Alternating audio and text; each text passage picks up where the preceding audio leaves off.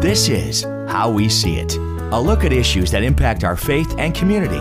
For the next few minutes, we'll explore topics with people who are making a difference in our world. Today's program is a sensitive topic, so parental guidance is suggested. Human trafficking is a global issue, but especially relevant here in the United States, as many victims end up right here, even in our own backyard. Did you know that Florida is a big destination for human traffickers? Joining me today on How We See It are Al and Susan Henson, founders of Compassionate Hope and Lighthouse Ministries. Welcome to the area. Good to be here, John. Thanks, John. So y'all are on the road, I understand. We are. Yes, we are. We've just finished a book called Breaking Invisible Chains, and we're out talking about that and ministering and meeting peoples and churches and groups and things like that. And Tampa is one of our most favorite places to come to. Well, the weather's great. We're so glad you're down here. I want to get to that book in a moment, but you guys have been involved in the last few years with human trafficking. Now, here's a couple that has been married 50 years this year. Congratulations. Yes. Thank you, sir. What's the secret of that? Jesus. Well, good one answer. Here you go. Yeah, we need Jesus. That's right. I think that keeps the peace a little more. There is some truth in happy wife, happy life. That's right. But marriage is like a three-legged race. You've got to walk together. That's right. So how did you get involved with human trafficking and doing the ministry there? Al, I'll let you start. We've been involved in Southeast Asia in church planting, disciple making for 40 plus years. And one of my spiritual gifts is mercy. And all of those years, I was watching, my heart was broken for children, especially those that are being sexually trafficked, human trafficking.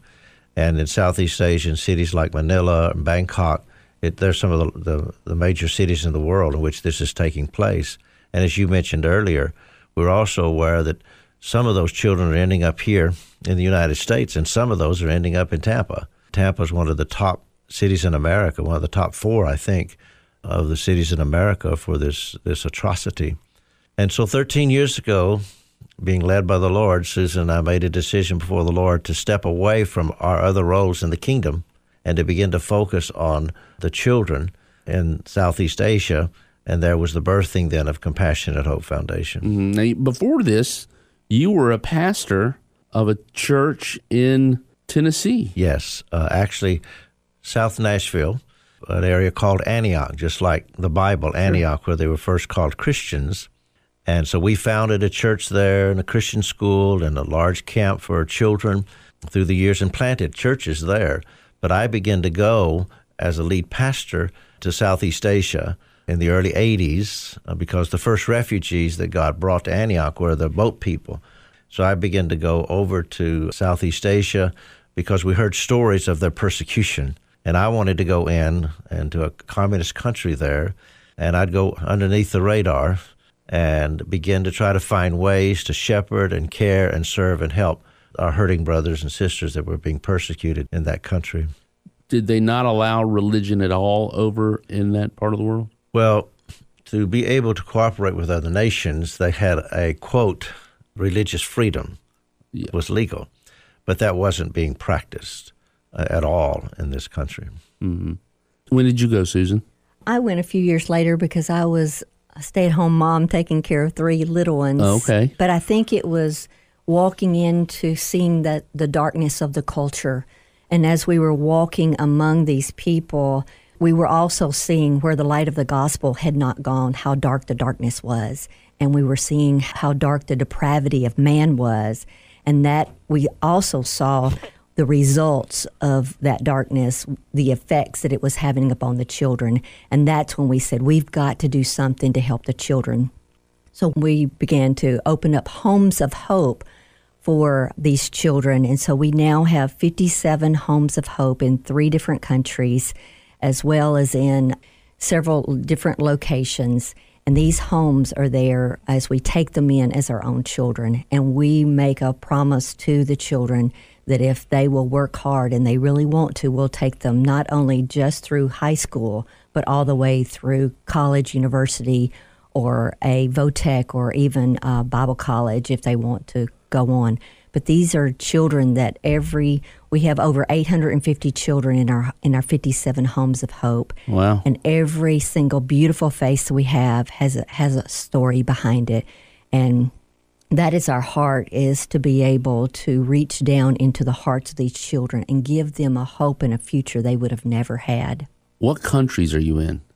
We're in the Philippines and Thailand and our undisclosed country. Okay, so there is one mystery country that, Yes. for your protection, we can't really say. Yeah, and for their protection also. Yeah. I can imagine, as you were describing, walking through the villages and through the streets, it's like the government wants you to see certain things, but the people know the secrets, and so you can see the eyes tell the story versus what you kind of see in the surroundings. I mean, you see poverty, but you can see the cry for help through someone's eyes. I'm sure that was probably a scary thing and a frightening thing for you guys. Yeah, it's interesting that you mentioned that, but in America, this is hidden a lot. But in these countries, especially in Thailand and in the Philippines, it's out in your face. It's not hidden at all.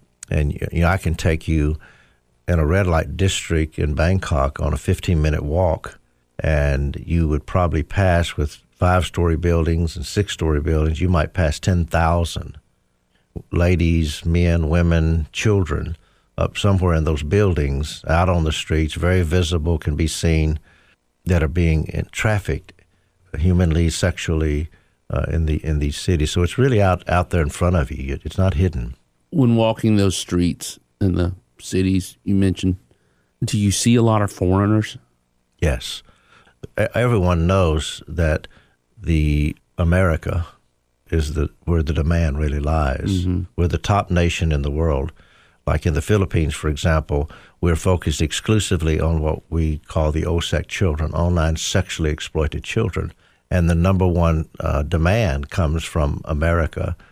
Canada is number 2, Australia is 3, and some of the English-speaking peoples among the Arab countries are number 4. You mentioned 850 plus. So you are making a difference, but there's thousands and thousands. Tens of thousands. Yeah, yes. More that need help.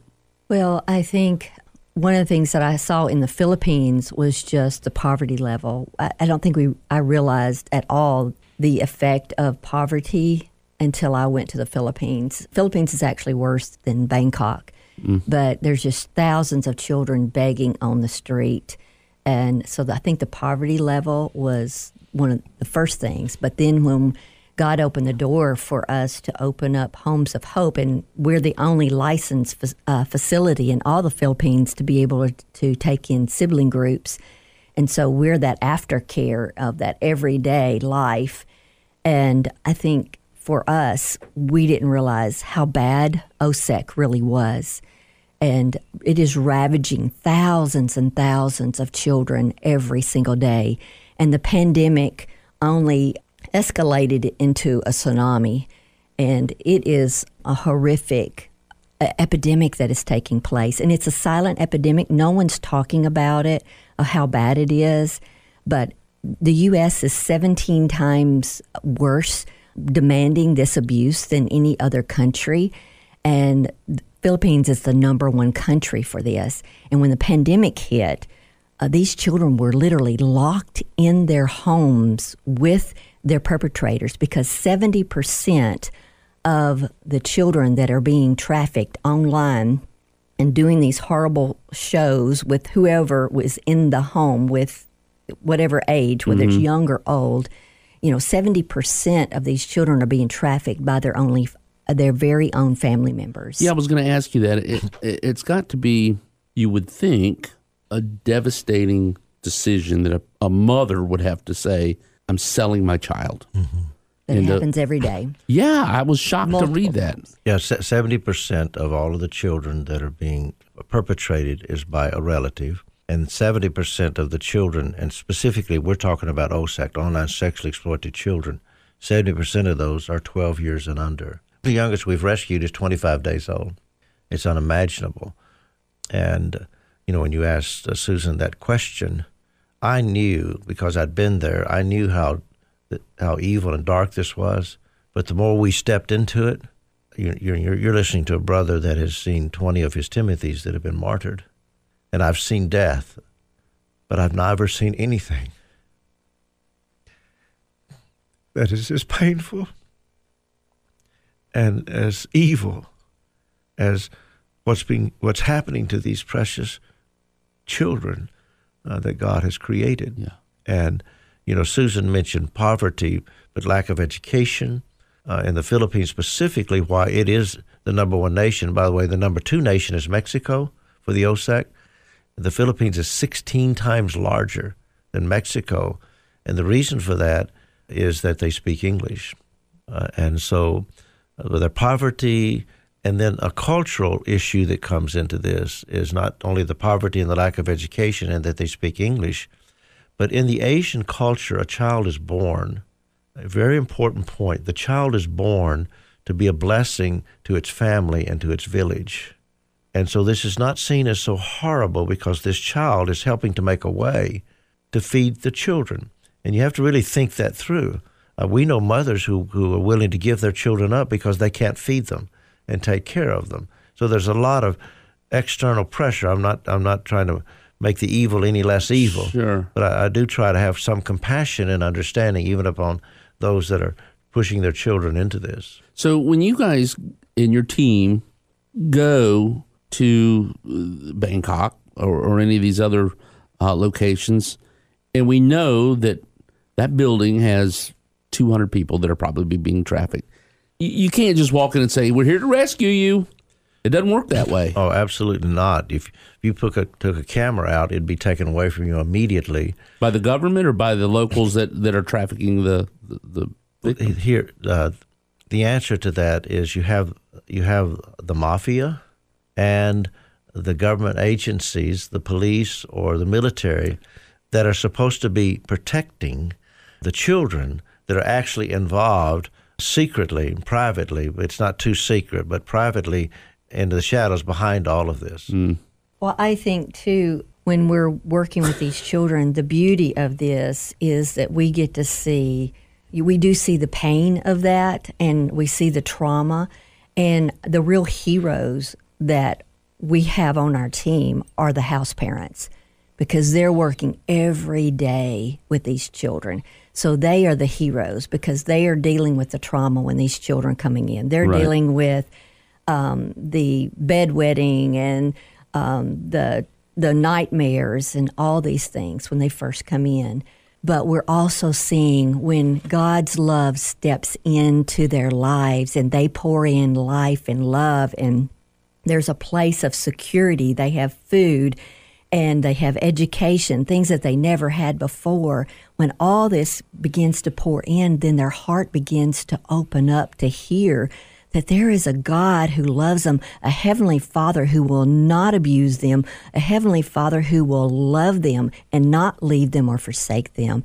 So when you see that take place, their hearts open up for the power of the gospel to come into their lives and transform them. And you get to see the beauty of what happens when they feel this love and they are set free from the bondages and the pain and the shame and all the chains that have had them bound, and then they're set free. And that's what we get to do even in the book of telling the stories.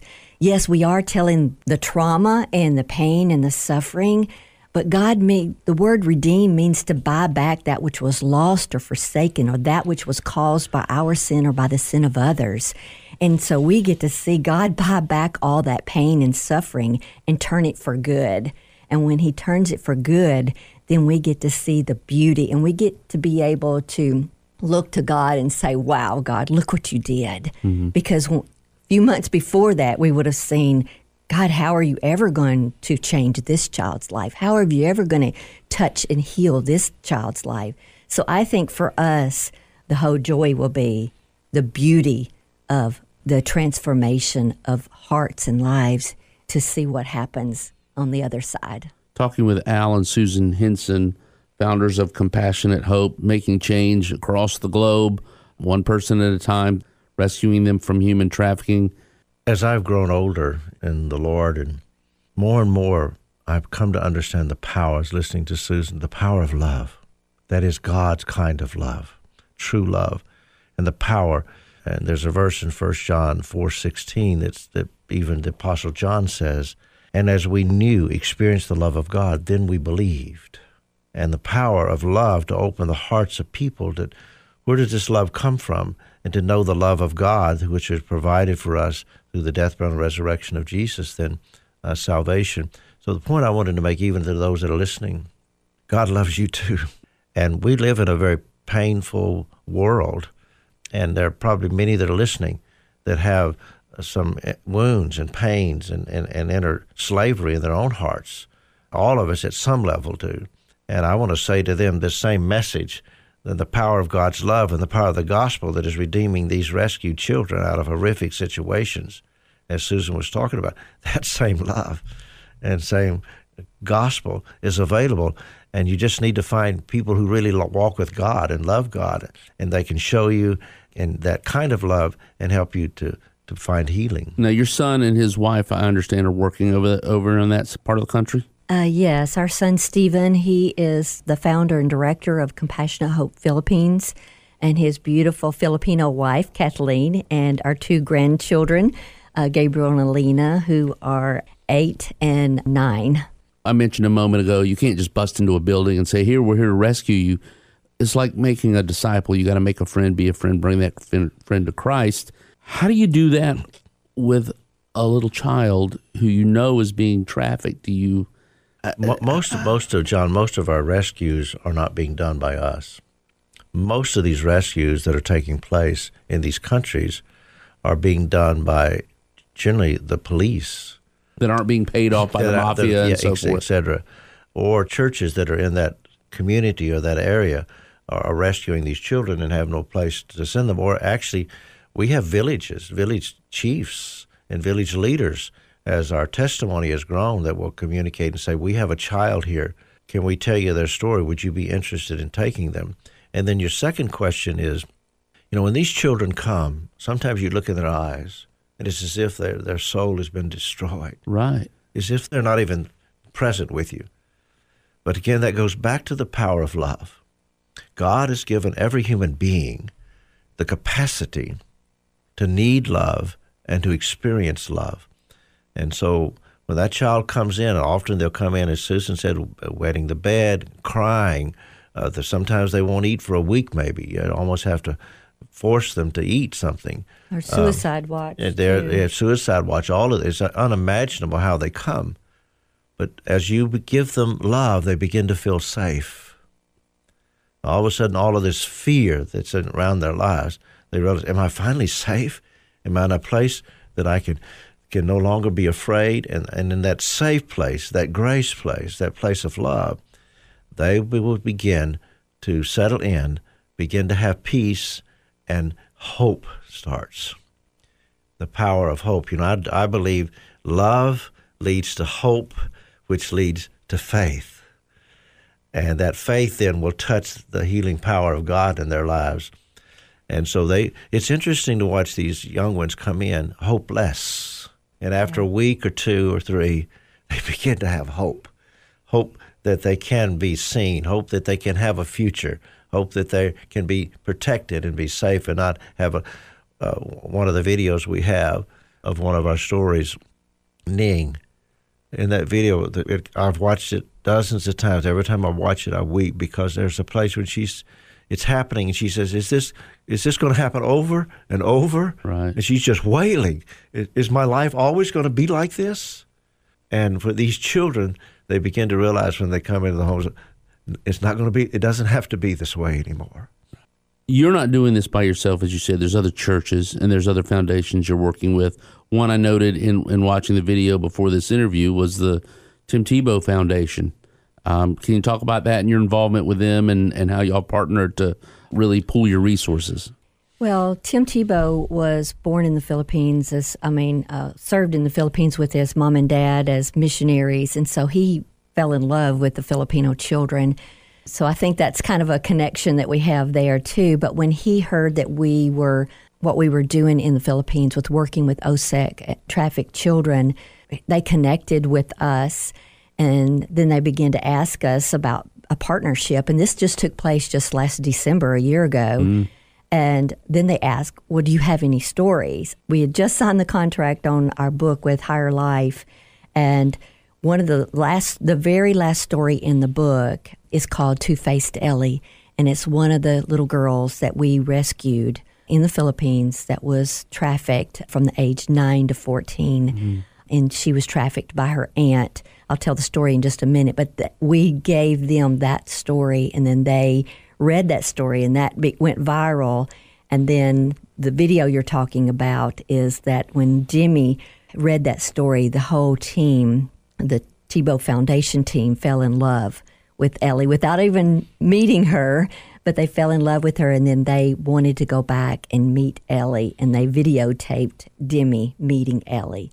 So this is if you would like for me to tell the story, I'd love to be able to tell that story. Yeah, we've got a couple of minutes here. When you rescue the kids, do they stay in their home country, or do you bring them here to the United States? And there's the whole immigration they all stay in their countries. Okay. We have brought 15 or 16 here to go to high school. Okay. But we can do that then on a student visa. The Christian school that we founded in Antioch, Tennessee, called Lighthouse Christian School, we have the qualifications to offer student visas. So we have 1 or 2 or 3 that we have actually brought here. They live for 3 or 4 years in a family's home in Antioch, and they go to the school and go to church.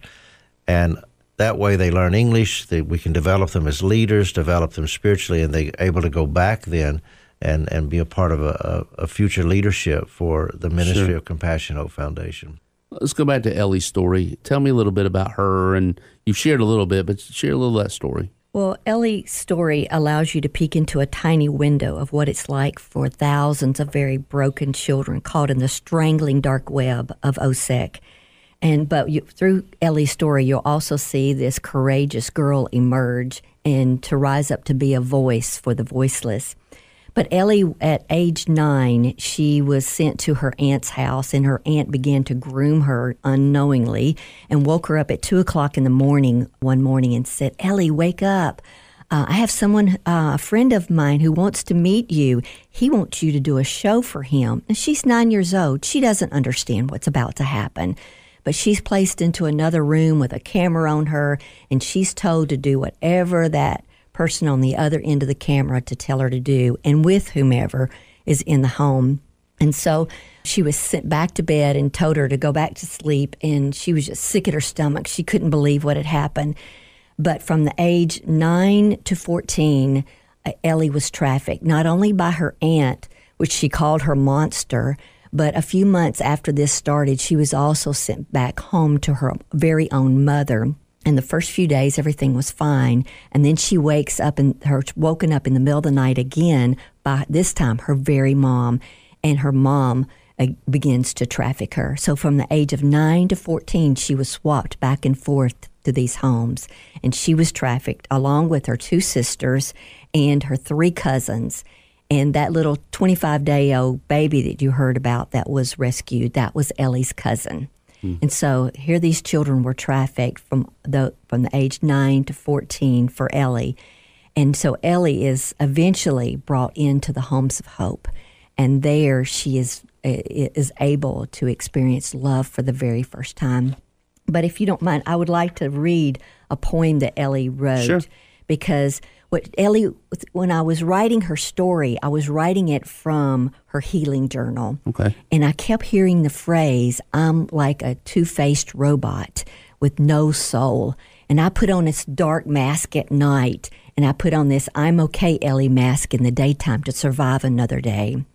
And so you see her, she says, "I have no soul." And so she said, "I put on this mask to cover my dark soul because I didn't even really want to live."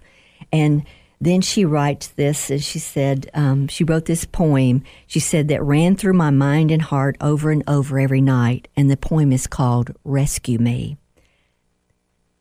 Rescue me, help me, monsters are chasing, can't you see? Monsters are whispering, can't you hear? Monsters are shouting, you're nothing. Can't you feel my pain? Monsters are pushing, End it all. Just jump. Can't you hear all the whys I'm asking? Monsters are laughing. Ha, ha, ha. You're all alone in this darkness. Can someone please rescue me? And this was Ellie's prayer and cry before she came to the Homes of Hope in the Philippines. And there, as God poured into her life, there, that as my daughter and son poured in love to her, that one day, that glorious day, God came in and rescued her from her sin and her shame and her pain and brought healing into her life. And now she has risen up to be a voice for the voiceless and to share her story with others. And then also to be help the other children who are coming in to have enough hope to take off their mask. And what I love about this is that Demi Tebow became Ellie's voice on those videos. And now Ellie's story is going across the world. Sure. And Al and I only have a small platform compared to the Tebows, and sure. God's story is going out about Ellie and how she's been rescued and how now her story is helping other children be rescued. We're almost out of time. We got about a minute left. Where can people get the book? They can go to our website. It's compassionatehope.org/breaking chains, or they can also go to Amazon and be able to get Breaking Invisible Chains by Dr. Al and Susan Henson on Amazon. And in a few weeks, we're going to have the audio book is going to be coming out, but they can also get the ebook on Amazon as well. But yeah, Breaking Invisible Chains at compassionatehope.org/breaking chains, or they can go to Amazon. And if someone listening who maybe is involved with a church here locally or wherever they might be listening, or an individual wants to get more involved with your group, how do they reach you? www.compassionatehope.org, www.compassionatehope.org, and just go on the website and send us a message, and we'll reach back to you. Okay. And we would love to be able to come and speak in any opportunity that they might have, if they have small groups, in any way that we can. We'd love to be able to come and share more of the stories. Well, it's been a real blessing and a heartbreak, frankly, to hear some of these stories. But I know that you're doing great work because God has put the right people in that position. So thank you for the work that you're doing. Susan and Al Henson, God bless you in your ministry. Thank you, John. Joy to be here. Yes, it was. Thanks for listening to today's program. This presentation and others like it are made possible by supporters like you. If you'd like a copy of today's program, make comments or suggestions, and to help us keep this important programming on the air, visit myspiritfm.com/howwesee it.